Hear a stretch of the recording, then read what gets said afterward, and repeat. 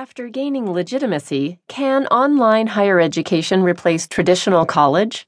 By Jeffrey J. Selingo in the Washington Post National section. I'm Jenny Hoops.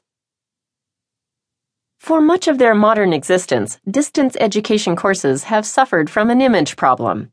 In the 1970s and 1980s, they were seen as cheap knockoffs of on-campus offerings, hawked on late-night television by the likes of Sally Struthers, who asked viewers, "Do you want to make more